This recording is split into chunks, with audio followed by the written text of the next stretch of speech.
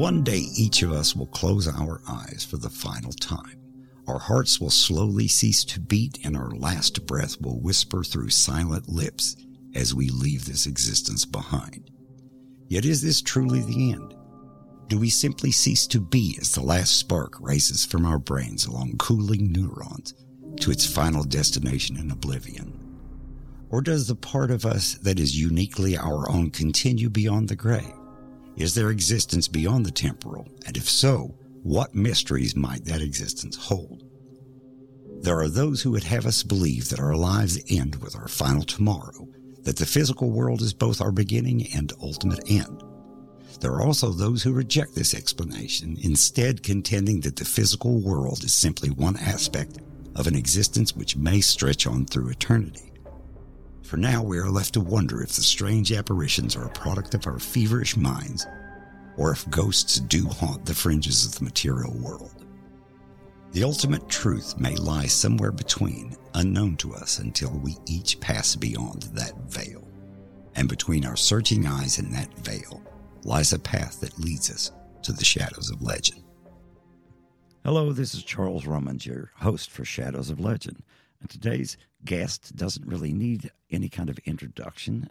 5-second internet search for Dave Schrader will give you a lot of background information of his wealth of experience in the paranormal field. So how are you doing today, Dave? Well, I'm doing well, but I will warn you Yes. that if you pull me up online, there is some confusing information out there because I'm from Illinois originally, Yes. Mm-hmm. and there's another Dave Schrader from Illinois who's also a roguishly handsome bald guy. However, he's a harpsichordist, and I think he's 78 years old. Yes. And they seem to have taken my bio and his bio and shuffled them together. So sometimes you'll see my bio about being a ghost hunter up with his photograph, or my photograph up with being the harpsichordist. So it can be confusing. And sometimes you see a mixture of both, being a paranormal investigator and a world-renowned harpsichordist. I am only the paranormal investigator, just as a fair warning. I'm also not worth $22 million as it claims online. Well, I believe if you do a search of my name, Charles Romans, you can come up with an architect in Columbus, I believe. And I'm not an architect, and extended math is a bit beyond my reach. Math is not my favorite subject. Yeah, mine either. But so you do have all of this experience, and you're a well-respected person in the paranormal field. I won't say expert, because numerous people have told me that you can't really be an expert at a field that is so difficult to prove. So what's your take on that? I vacillate on that back and forth. This is what I tell people. I certainly could be billed as an expert on the paranormal because I've spent 17 years studying the paranormal. Yes. Doctors are experts at medicine because they study, but that's why it's called a practice. They never get it 100% right. They're always learning. Same with attorneys. Things are always changing, and we're always learning something new. It's real easy for some people to throw up the whole, there are no experts in this field.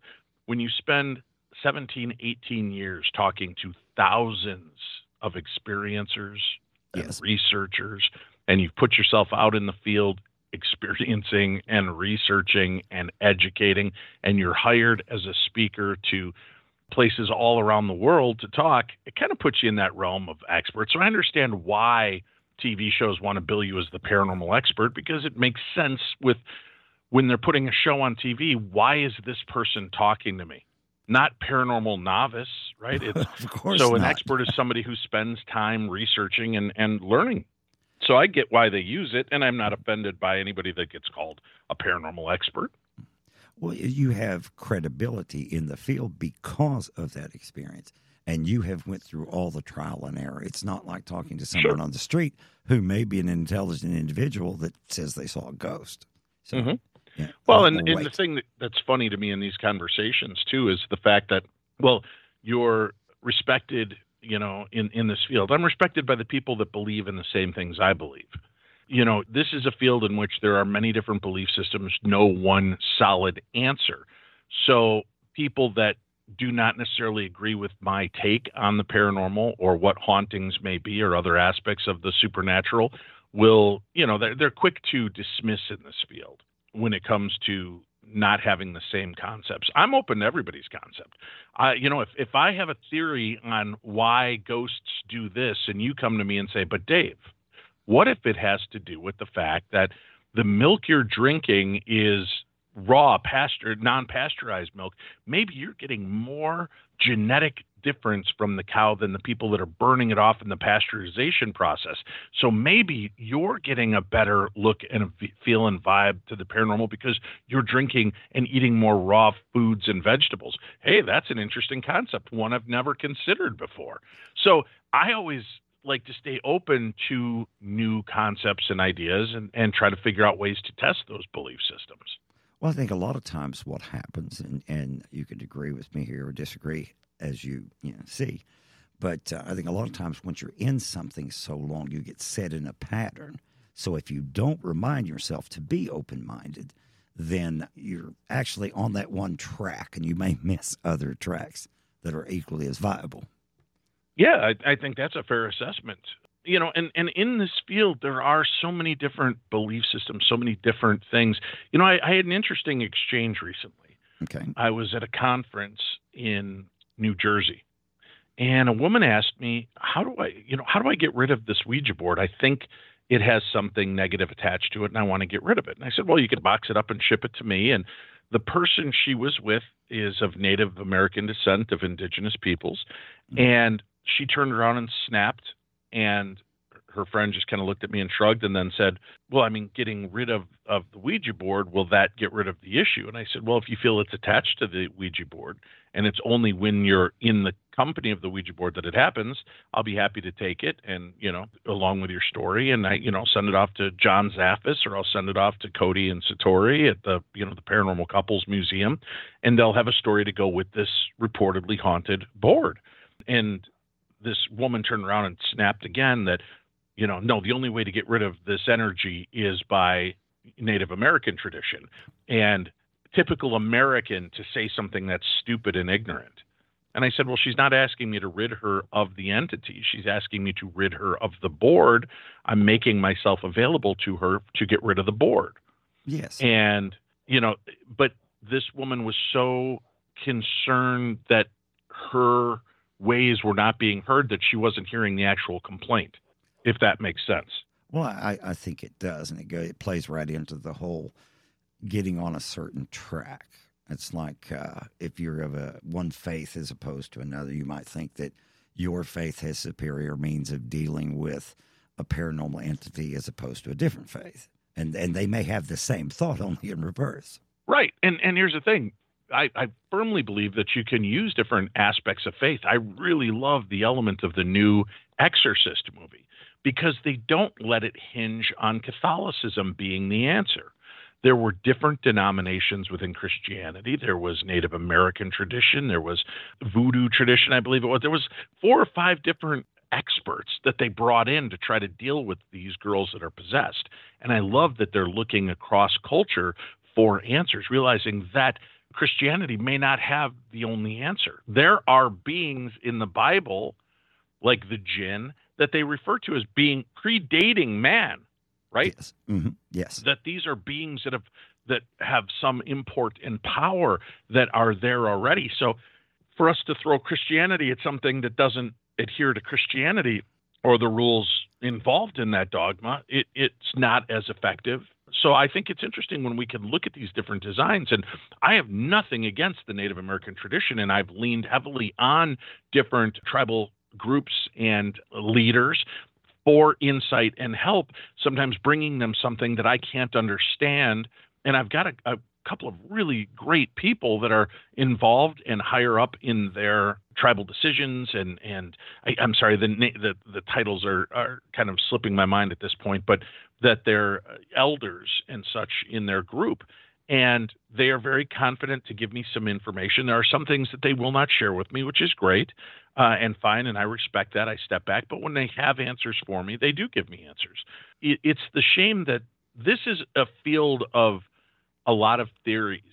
And Yes. Instead of people working together on theories to try to understand them, crystallize them, make sense of them, it's really easy. People say, oh, it's all physics. Well, what about it is physics? How can we break it down and examine ghosts in the case of physics? Well, now we can look, because there are famous scientists that have looked at these things and explained some of these elements of physics and the paranormal. So that gives us a starting point. And then if we believe that this may be what's causing that, let's start testing those elements. Where can we take this next? And that's what's so cool about this. But we've got to stop butting heads, and we've got to stop treating each other poorly, or like your team is beneath mine because you don't do it my way. Exactly. I can see glaring issues in some paranormal teams that I've tagged along with. And I'm often at the end, they ask, well, what do you think? And I'll sit them down and say, well, do you want me to glad hand you and say thank you for having me, and it was cool to watch, which doesn't answer your question, or do you really want me to give you answers? And the teams that are wise will say, well, we'd like some insight. And I say, okay, now understand, this is simply my take on this. This is not, I'm not the end all be all by any means, but I think that you would get much better results doing A, B, and C. As an example, going into an antebellum mansion that was taken over by the Yankees during the Civil War as a stronghold for a while, and those soldiers pushed the family out into maybe the slave quarters or something along those lines. Going in and being demanding and being pushy and rude to the spirits may not garner the same response as if you went in and said, Mr. Bloodsworth, thank you so much for allowing us into your home. I can understand why you would stay here. This house is beautiful, and I understand how tragic it must have felt and how powerless you must have felt to have been forced out of it for a time. I'm glad that you regained control of your home, but do you stay here because you're afraid to give up complete control still? And see, by showing respect and acknowledgement, I got really great EVP when we were doing that during the investigation. They were not. They walked into the house and it was like, okay, this is the ghost of Mr. Bloodsworth. Why are you here? Why can't you move on? What? And they were getting no response. And they're like, I don't think this is haunted. The minute I showed kindness and respect, I started getting responses. So again, I've also tried kindness and respect and gotten nothing. So it just depends. But, certainly I'm open to examining different elements of looking at these things. And Europeans have a different way of looking at the paranormal than Americans, and Canadians have a different way of looking at the paranormal than the Europeans and the Americans. And cool, what can we learn from each other? What can we take and filter into our paranormal investigations in order to try to have the best experience, not just for us, but for those that we're trying to communicate with our ancestors, our elders, our spirits that have been perhaps left behind. See, I think it's a very solid and practical way of doing it. For one thing, there has to be a certain degree of respect. I know that if I were a ghost in my home and someone came in and started being abusive, I wouldn't react any better as a ghost as I would as a physical living human being. And touching back on what you said before, you limit the information base to work from. You're blunting your tools if you don't take everything in consideration, because we have to understand that there are cultures on this planet that have been around that predate Christianity, for instance, not to put too fine a point on it, but the first ghost story wasn't told yesterday. So these other cultures have been dealing with spirits and their issues for thousands of years. So if they have a way of doing it that's effective, why wouldn't you use it? Yeah, completely. So another thing that I was wanting to ask you, you don't work alone necessarily. You usually work with a couple of other people. How hard is it to mesh? And I'd ask you this question actually before we started recording about whether or not that you had any psychic abilities. But I noticed that you've worked with mediums and you've worked with scientists and everything else. So how hard is it to get all those, we'll just say three, together and make that cohesive? Well, again, I try not to come in with ego, so I try to make it as easy as possible to work. Working with Cindy, and I've been very open and honest about this, I knew of her. She's a very popular, well-known, well-respected medium. Yes. I still have questions and doubts about the legitimacy towards some people's claims, but I've seen some amazing mediums, and I've worked with some amazing mediums, Chip Coffey and Michael and Marty Perry and Chris Fleming. And, there are so many, Cindy Keza, of course, Sarah Lamos. So there's a lot of them. I'm sorry, I know I'm forgetting a few off the top of my head, but I mean, I've worked with some great ones. But when I first worked with Cindy on the Holzer files, here I had these files that I could read, and we would go in, and Cindy would tap into the atmosphere, into the home, and start saying a bunch of things that I knew nothing of, that seemed to have absolutely zero to do with the case that we were there to investigate. And she had a process, I have the luxury of having a file and going in knowing what I want to communicate with. Yes. She goes in blind. She has no clue what's there, what the story is, what the history is. She's trying to stay blind to anything that might be in the home that might trigger misconceptions. So I give her a lot of credit, but as I would turn to the directors when she was saying all these things, and I'm like, none of this resonates at all with anything to do with this case. They would kind of shake their heads. They're like, yeesh, I don't know. We'll see what happens. And then I would take copious notes, and I would sit down maybe later that day or that night or the next day with a historian or people that lived in the house. And I would ask 4 or 5 of the basic questions that we need to have for the show, but then I would push and I would say, Cindy brought up X, Y, Z. Does this make any sense to this case? And we were blown away at how they'd be like completely shocked. They'd be like, oh, I didn't even think of that. But yes, my grandfather was a colonel in the Civil War, and he did, in nervousness, click his heels constantly in the house. I'm just throwing something random up, but yes, she would pick up on these elements that I, again, had no clue, no way of knowing. Then there would be some things that the family would say, no, that doesn't make any sense. But I'd talk to the historian, and they'd go, well, Dave, let me tell you. Before Abraham Lincoln or after Abraham Lincoln lived in that home, it was a house, people lived in and out of that house for another 100 years before it became a museum that is Abraham Lincoln. So there's a lot of people in stories. And it's funny because the third family that moved in after Abraham Lincoln were circus folk. And they did have giraffes, and they did have llamas on the property. And and that would have been something Cindy brought up. So she has to sift through this entire volume of the encyclopedia of this location in knowledge and get to the points that are relevant to the case we're studying. But that means some of it's going to seep through. There's going to be other elements of past residents that are going to bleed through. But she was very proficient of kind of weeding through that and getting right to the heart of those situations. So I have a lot of love and respect for what Cindy does. Shane is, and KD on the show Ghost to Devil's Perch. Shane was our tech on the Holzer files. They were both very proficient at knowing and understanding the technology so that when we knew what we were up against, they might know the best piece of technology to use in order to try to communicate. I thought funny that there were a lot of experiments you never get to see on these shows, and they would create these elaborate pieces of equipment that we would use, but we got no response, and it fell back on the audio recorder or a camera or the video camera that captured the evidence that really was compelling to us.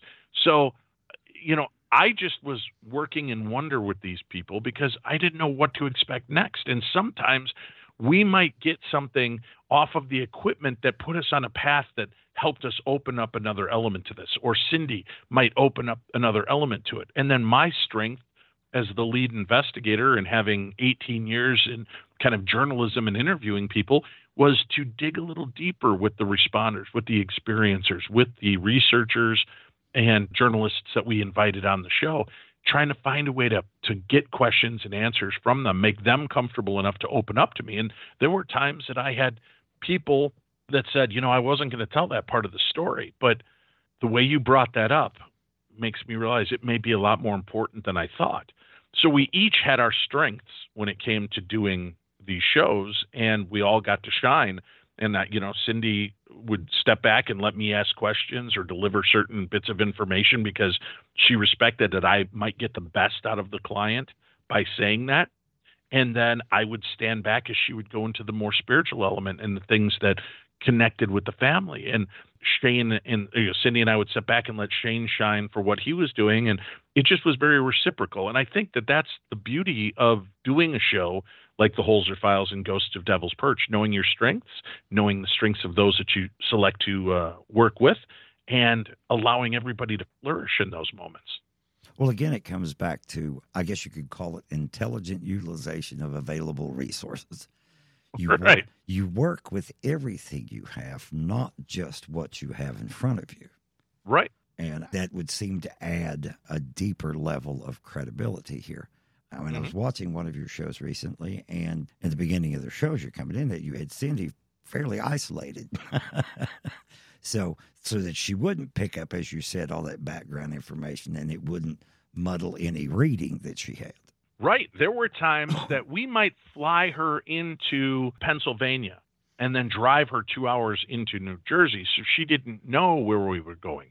There was no way for her to prepare herself. Not that she was trying, but that just so we knew that there wasn't going to be any kind of contamination. And a good medium will tell you that they really don't want to know a lot of that information up front, because they want to go in and let the spirit and the energy of the location speak for itself, not having them imply their own thoughts and impressions on something.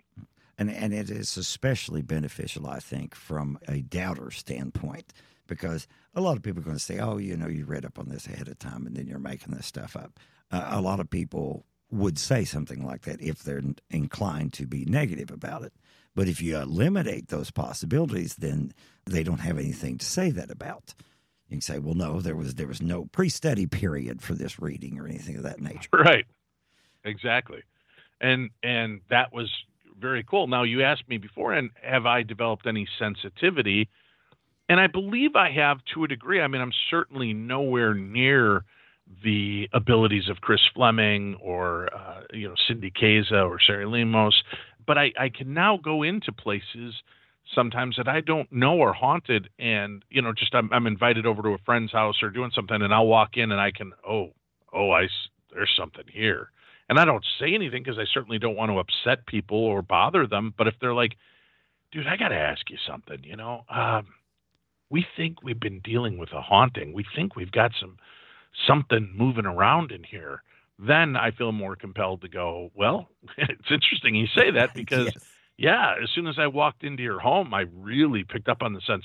And I can't tell if it's male or woman. I could tell you it's a very strong presence. It's definitely interested in watching us, but I don't have the ability necessarily to see, hear, or witness those beings like a medium, somebody who's worked on it their whole life, can do.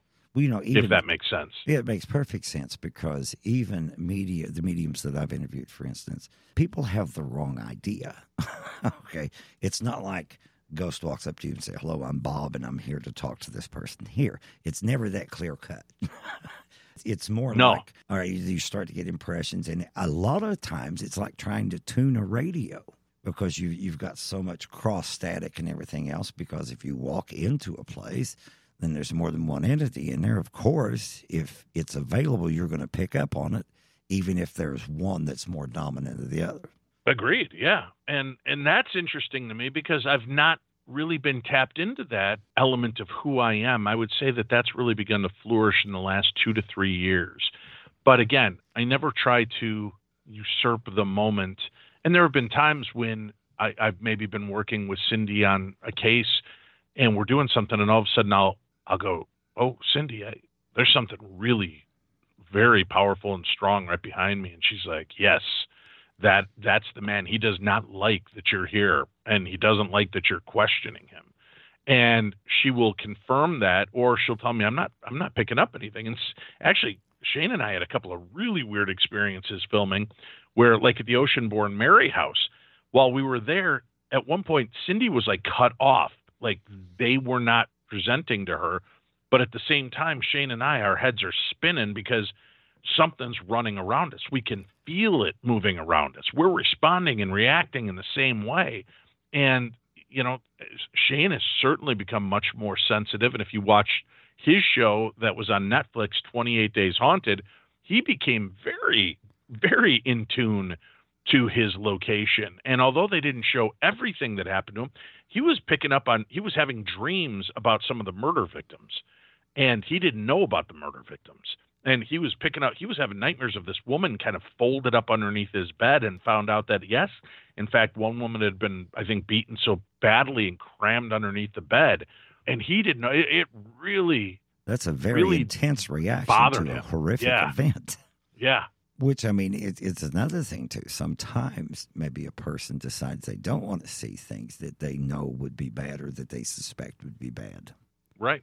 And I think a lot of people not seeing or sensing any kind of spiritual energy is simply fear because it's not normal. That's why they call it the paranormal. So a lot of people react poorly to that and mentally run from it, if not physically run from it. You're right. And I say there's, a lot of people have experiences that they don't even realize are paranormal until they stop.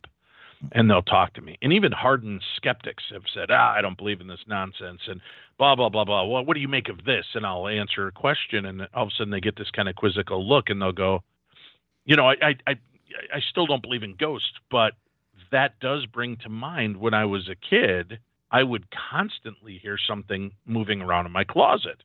And I just assumed that maybe it was, squirrels under the house or a raccoon or something. But yes, it's interesting that so many people have had the same type of experience. I can't call it paranormal, Dave, but it certainly gives me more to consider.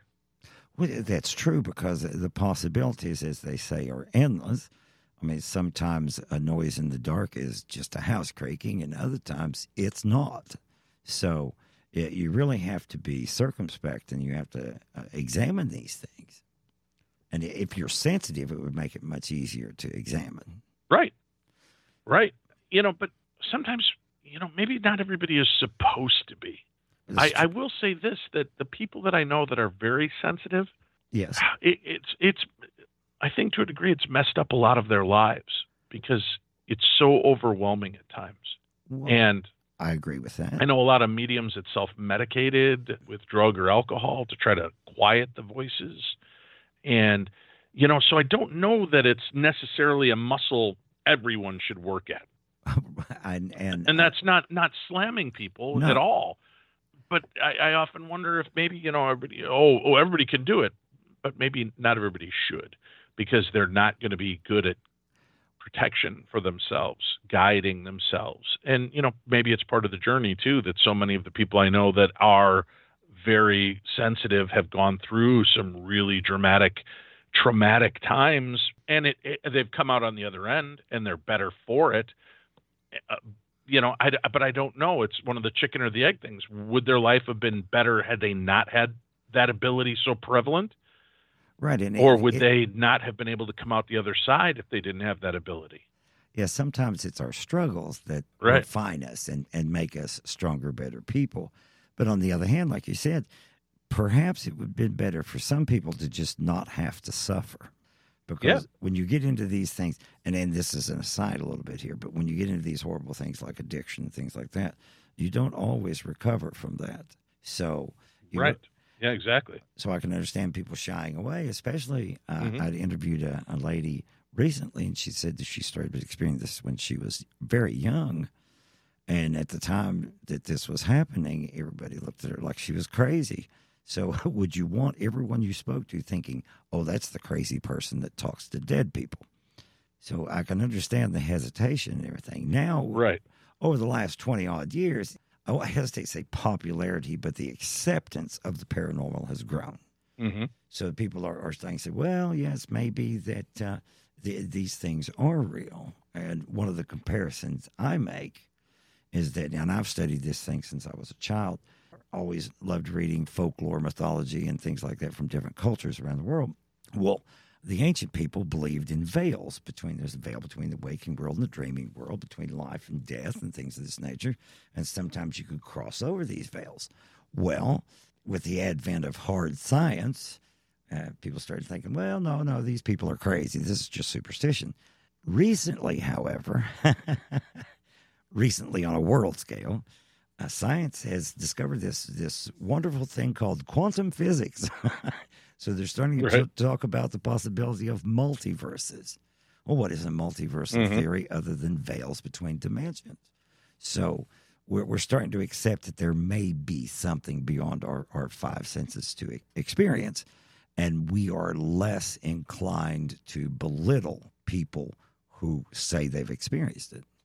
Yeah, and I'm sorry, there's pauses. I'm fighting a cough, so I have to mute myself so I'm not blowing your eardrums out. So if you get done speaking and I don't respond right away, don't think you've lost me. I'm just trying not to cough my brains out. And, of course, it's always perfectly timed to the minute you stop speaking. So, well, we've been trying to get this going here for a couple of weeks, and you've had issues with your voice, and I probably sound now like Boris Karloff gargling gravel. But so whatever's going around is unfortunate. Well, we met at CareFest, of course, and then I went to CryptidCon after that. It may just be a case of the infamous con crud, and numerous people. Exactly. Well, you can't shove thousands of people. There's different versions of that, but I also have two high schoolers at two different high schools and two middle schoolers three high schoolers at three different high schools and a middle schooler at a different school. So our house has been a bacteria factory forever. So add to that, plus me being on the road 40 weekends this year, I'm constantly shaking hands, hugging people, saying hi. So I'm sure I've just brought home every disease known to man. And once I finally relaxed and didn't have an event to get to, it all settled in and is kicking my butt right now. But I'm still here, and that's a good sign. Well, that is a good sign. And like I said, you muddle through, you do what you have to do. But as long as people can understand what we're saying, we should be in good shape. I hope so. But anyway. My kids can't seem to understand what I'm saying. But well, they don't want to understand. There's that, yep. Mine's 26, and she's not understood a word I've said in the last 10 years. Which isn't paranormal, but I'm sure that resonates with anyone that's ever had a child or been a child. It's parent normal. Parent normal, yes. I will promptly steal that and use it again. Thank you for giving me that term. Feel free, yes. But back to the actual paranormal here. So you've had all these experiences, and it's deepened your understanding of it. So it's deepened my wonder. I can't say I've got a full understanding of it. I could tell you that I have some beliefs when it comes to certain things, but again, those beliefs are built on sand and they're constantly shifting. When I started my journey 17 years ago with my first paranormal radio show, I believed you die, out pops your ghost, and it can choose to move on, or it can stay here, or it's confused and doesn't know that it's dead. And that was like the extent of my understanding of ghosts.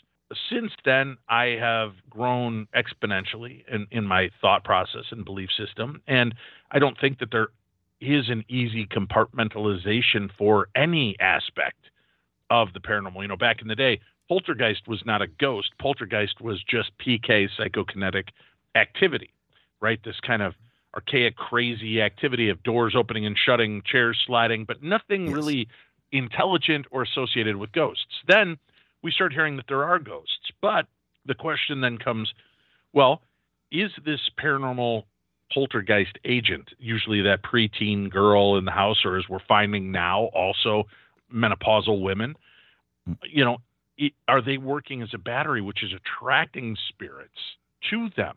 So the activity is not ghostly, but the activity is drawing the paranormal in, and they're feeding off that for a while. Or did they always exist there, but now the element is there, the vibration is there, the battery is there, which is giving us opportunity to witness and see these things a little more clearly than we did before. So like that, there's no one answer to any element when it comes to the paranormal.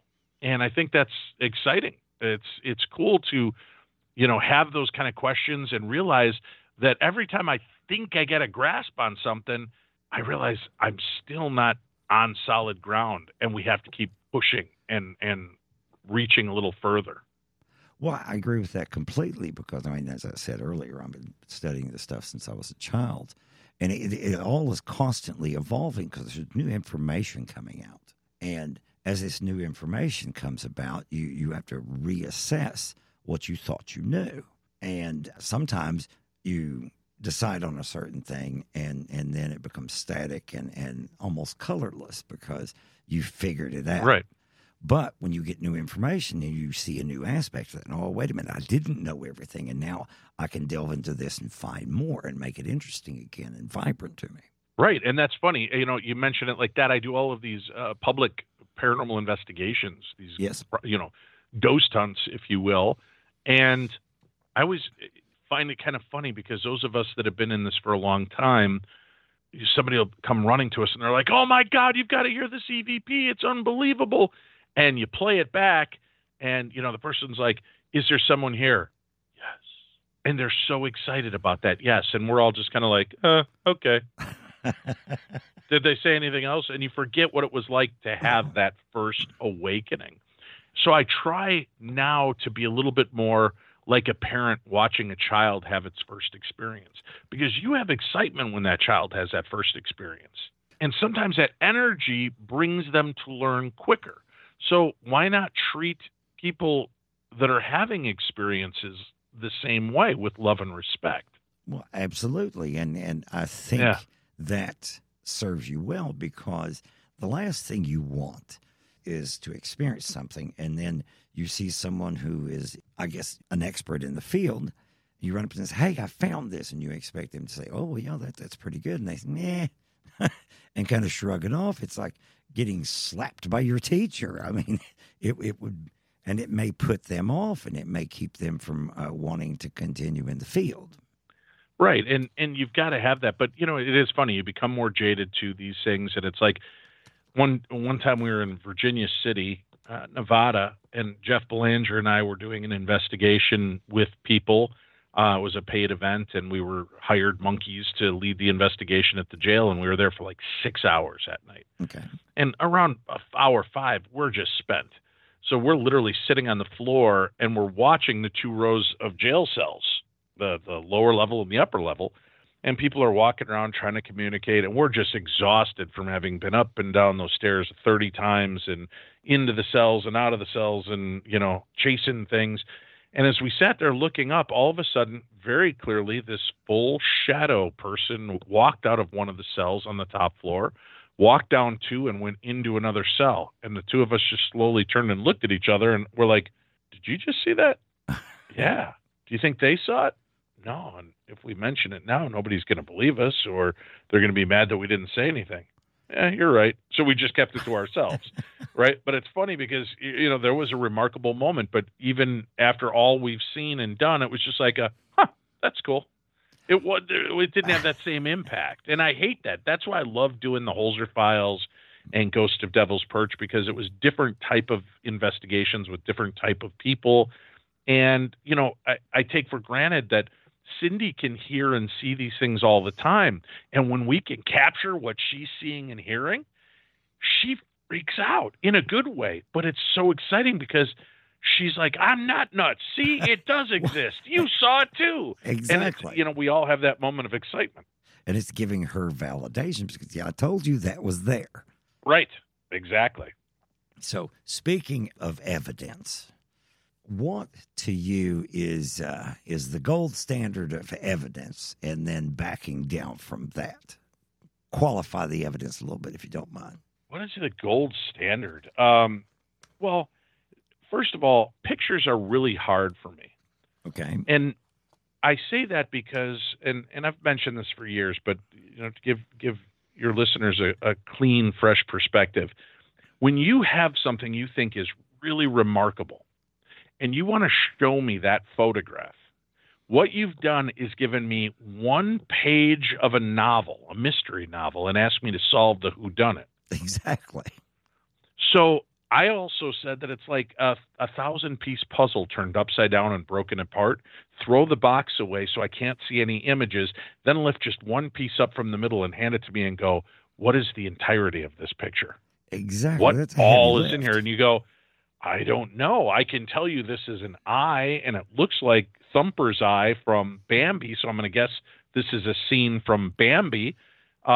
Maybe the part where Thumper is standing on the log, thumping his leg, laughing at Bambi, but I don't know because I don't have any of the other information that goes with it. And then people are like, well, what other information? I'm like, well, I don't know what was behind you. I don't know what time of day it was. I don't know where the sun was. I don't know where the moon was. I don't know where the lights in the room were. I don't know what could be causing this artifact that looks paranormal. Yes. But had we had a 360-degree picture of the entire surrounding at that moment, I would have a better view of it. And some people get very frustrated, but I'm telling you it's not there. And I go, I understand. And then I send them a picture. And I've done this. I send them this picture of this man and woman standing in church with this big orb glowing between them.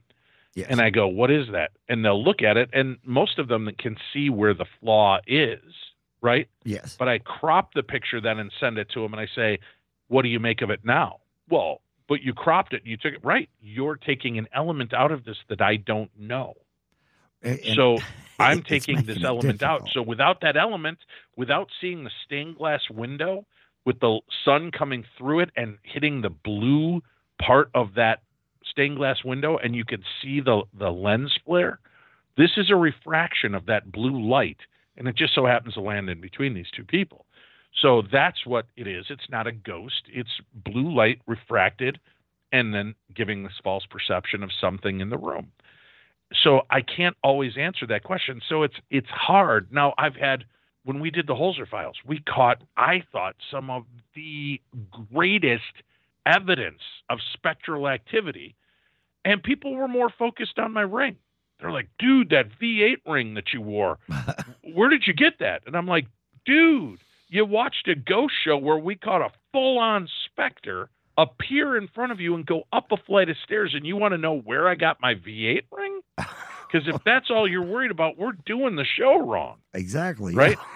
So everybody has a different perspective of what is Holy Grail. I love EVP, okay, electronic voice phenomena. And when I can get direct voice responses, not just some innocuous, get out. Right. Did I even hear get out, or did somebody go with their nose farther away from me where I didn't hear that necessarily, but the recorder picked it up, and it's in that same, I'm waiting for a response, and we usually hear hello or get out as the response for EVP, right? Those are two of the most popular responses. Yes. So am I looking for that meter of get out, which was really more, a sniff and a sigh that somebody didn't call out, but when I get an EVP and I say, Raymond, thank you for having us here and for being, seeing us, talking to us, communicating with us. And the answer is, you're welcome. And it's that loud and clear, that excites me because there's no other way around that, right? Right. That's really great. Could I have picked up stray radio frequency? Maybe. But man, what timing is that? Well, exactly, that I say thank you and somehow a radio stray frequency just happens to say, you're welcome. At the exact same time I say thank you, that's crazy. Well, if nothing else, you're an extremely lucky individual for that to have happened that way. And we know luck usually doesn't work that way. Yeah. I've picked up some and that's it. But the Holy Grail evidence is, I've gotten to the point, and I've had people ask me for years, well, what do you tell skeptics or non-believers? I don't tell them nothing. I tell a group, if I'm hired to come talk to you or I'm brought on a podcast like yours and I talk, I just tell you my experience. I'm not here to win you over to the dark side.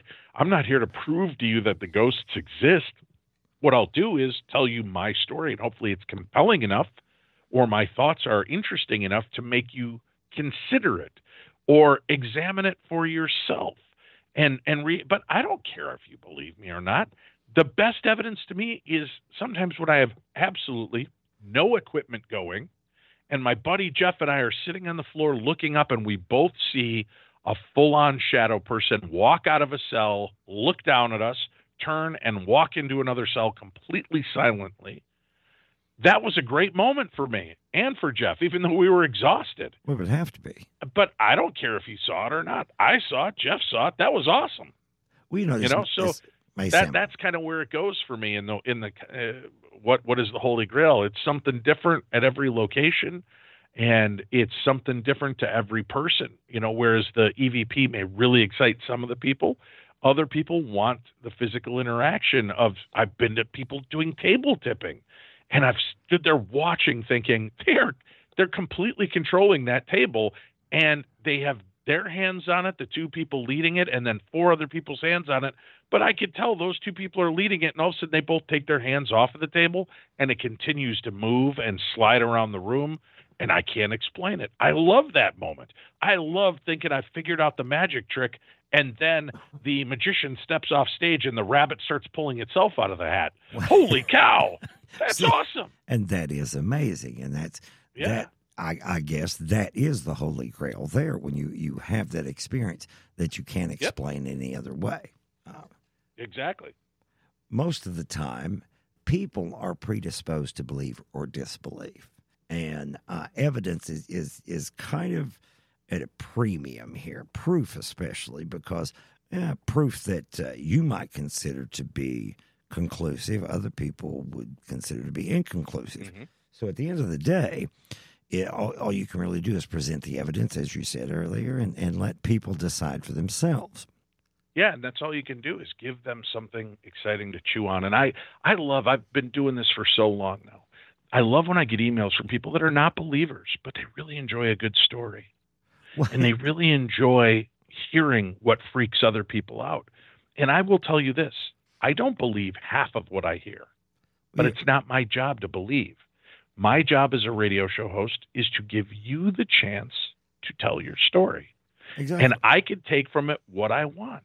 And if it's fascinating to me and it's so compelling that it makes me want to find other people that have had experiences like that, awesome. But it's never a thing where I feel that I have to now impose my will on all of you to either believe or disbelieve. And I love the fact that we all get that chance to hear things and make that decision for ourselves and leave it to that moment, to that experience. Well, I agree completely. And if you're the type of person that insists on people always agreeing with you and doing exactly what you say and believing exactly what you believe, then you're limiting yourself and you're not doing anyone a service, because that type of thing corrupts, I believe, ultimately. Right. And that's why, again, in this field, be open, experience, listen, take from things what you enjoy from them. I've had police, I've had military, I've had, politicians, people that have reached out to me telling me I don't believe in the paranormal, but I love the stories. And I love hearing why they believe these things exist. That's almost as fascinating to me as the phenomena itself, is why do they believe that? Well, yes, because, I've said this for years, and I believed it for years. You can tell a lot about a culture by what makes them afraid. And the paranormal, the fear factor there, what is generating that? What are the causes? So these stories teach you about the culture, I believe. And they're fascinating. Who doesn't love a good story? And you get to learn other people's belief systems and thoughts. And suddenly, all of a sudden, I hear from one of the indigenous tribe members about their theories on Bigfoot, and that there's no mystery to that at all. They're another tribe. They're a cannibalistic tribe that we just avoid. Yes. We know they exist. We know what they are, and we just leave them alone. And you're like, holy cow, that was so matter of fact. And just so, yep, this is what it is. Yeah. Okay.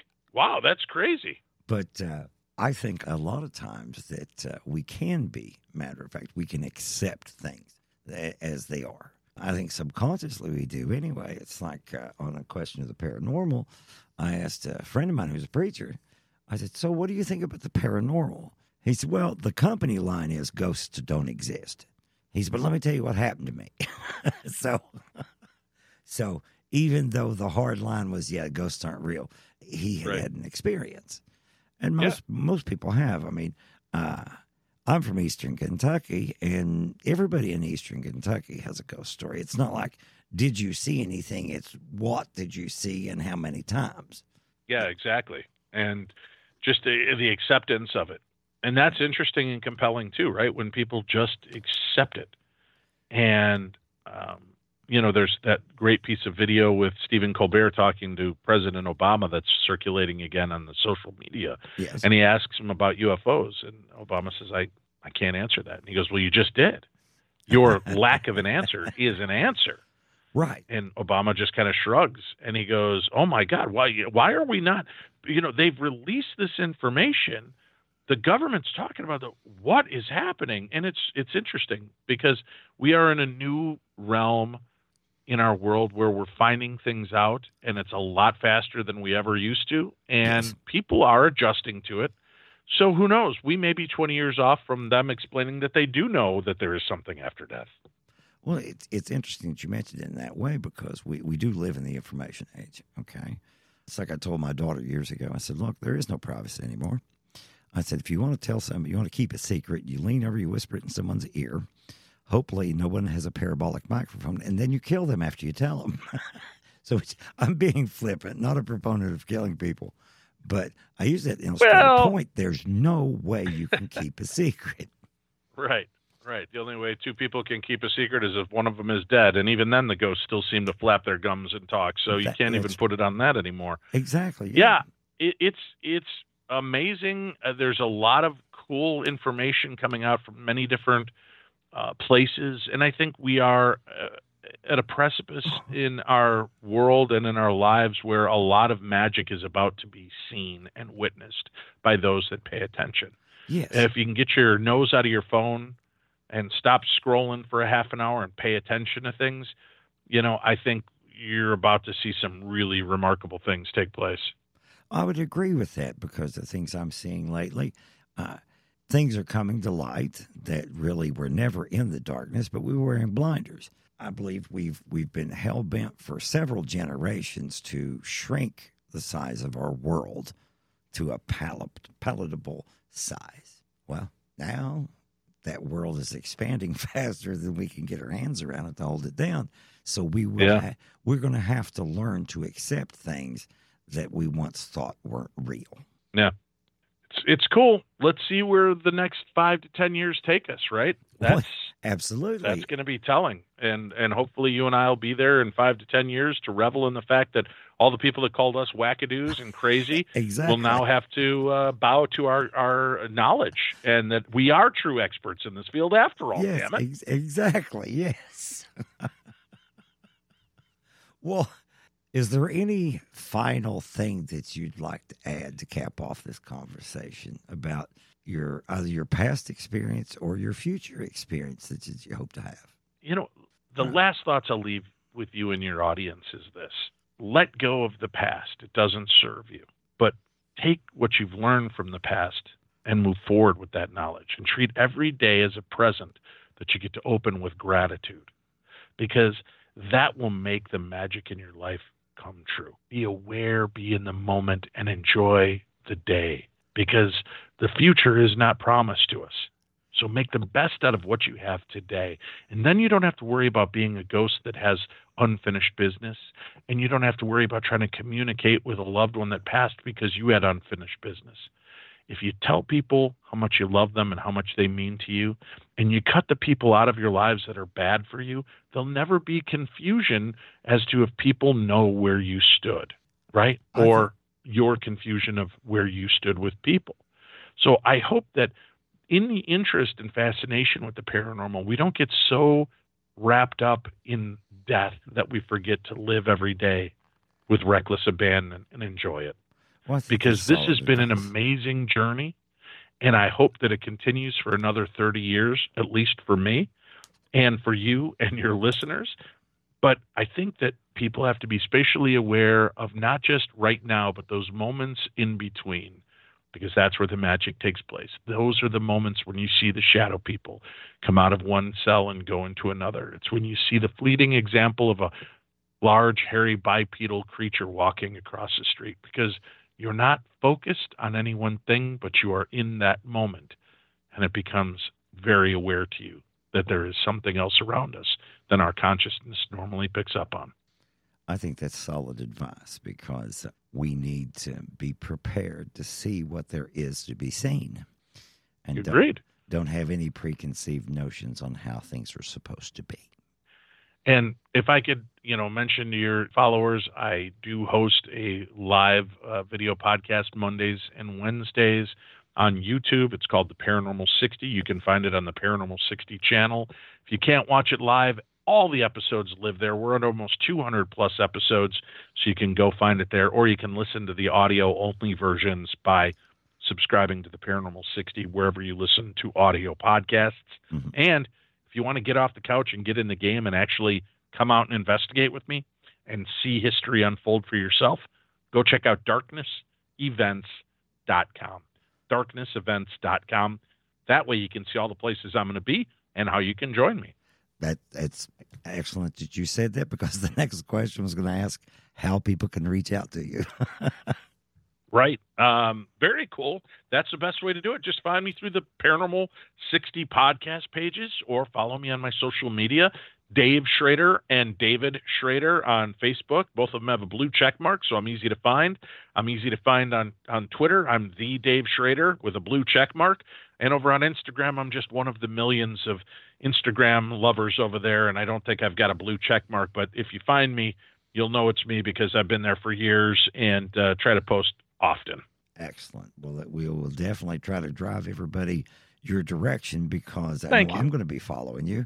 And I appreciate the fact that you just walk in and you take care of business. You're not obnoxious. You're not sensationalist. You just, okay, let's do this and take care of what we get to take care of. I appreciate that. Well, let's not totally dismiss. I am a bit of a showboater. I am a showman. So, and being a storyteller, that's part of what you are in life. So I don't want people to get the misconception. Oh, no. Because I do love a good show. So I certainly do like to be the entertainer as well, although everything you see on the TV shows and my interest and passion for this is exactly how these things went down. And I hope you'll check out the on Max or on Discovery Plus. You can watch the Holzer Files, yes. Holzer, the Holzer Files, or Ghosts of Devil's Perch. You can also check out my shock doc, The Curse of Lizzie Borden. And hopefully you'll see me popping in and around on different paranormal programs, having a good time. Well, that sounds great. Now everybody knows where to find you. And hopefully you'll be doing this for quite some time, because like I said, I really enjoy it. Thank you so much. And I appreciate you giving me a little time on your show. Well, you're very welcome. I appreciate you being on here. That would be the next thing I said. Thank you very much for taking time out of your busy schedule to be a guest here and share your experience and insights with our listeners. My pleasure, and happy holidays to all that listen to this show. And if it's past the holidays, that doesn't mean that you have to let go of that feeling.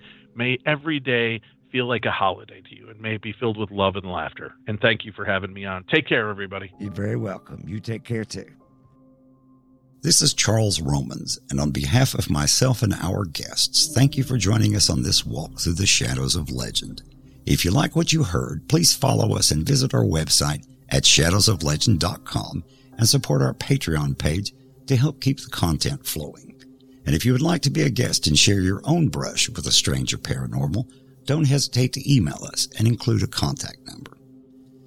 The strange and surreal, the normal and the paranormal are all aspects of the world in which we live. As you reflect upon the stories we have shared, keep in mind that the people sharing these stories are actual, real people just like us. Were the stories shared compelling enough to be given credibility, or should they be relegated to the deeper part of the shadows? But when determining this, it might be a good idea to keep an open mind, because when we look around, we might discover that our own world is less brightly lit than we once thought. Until next time, I'll be waiting for you in the shadows of legend.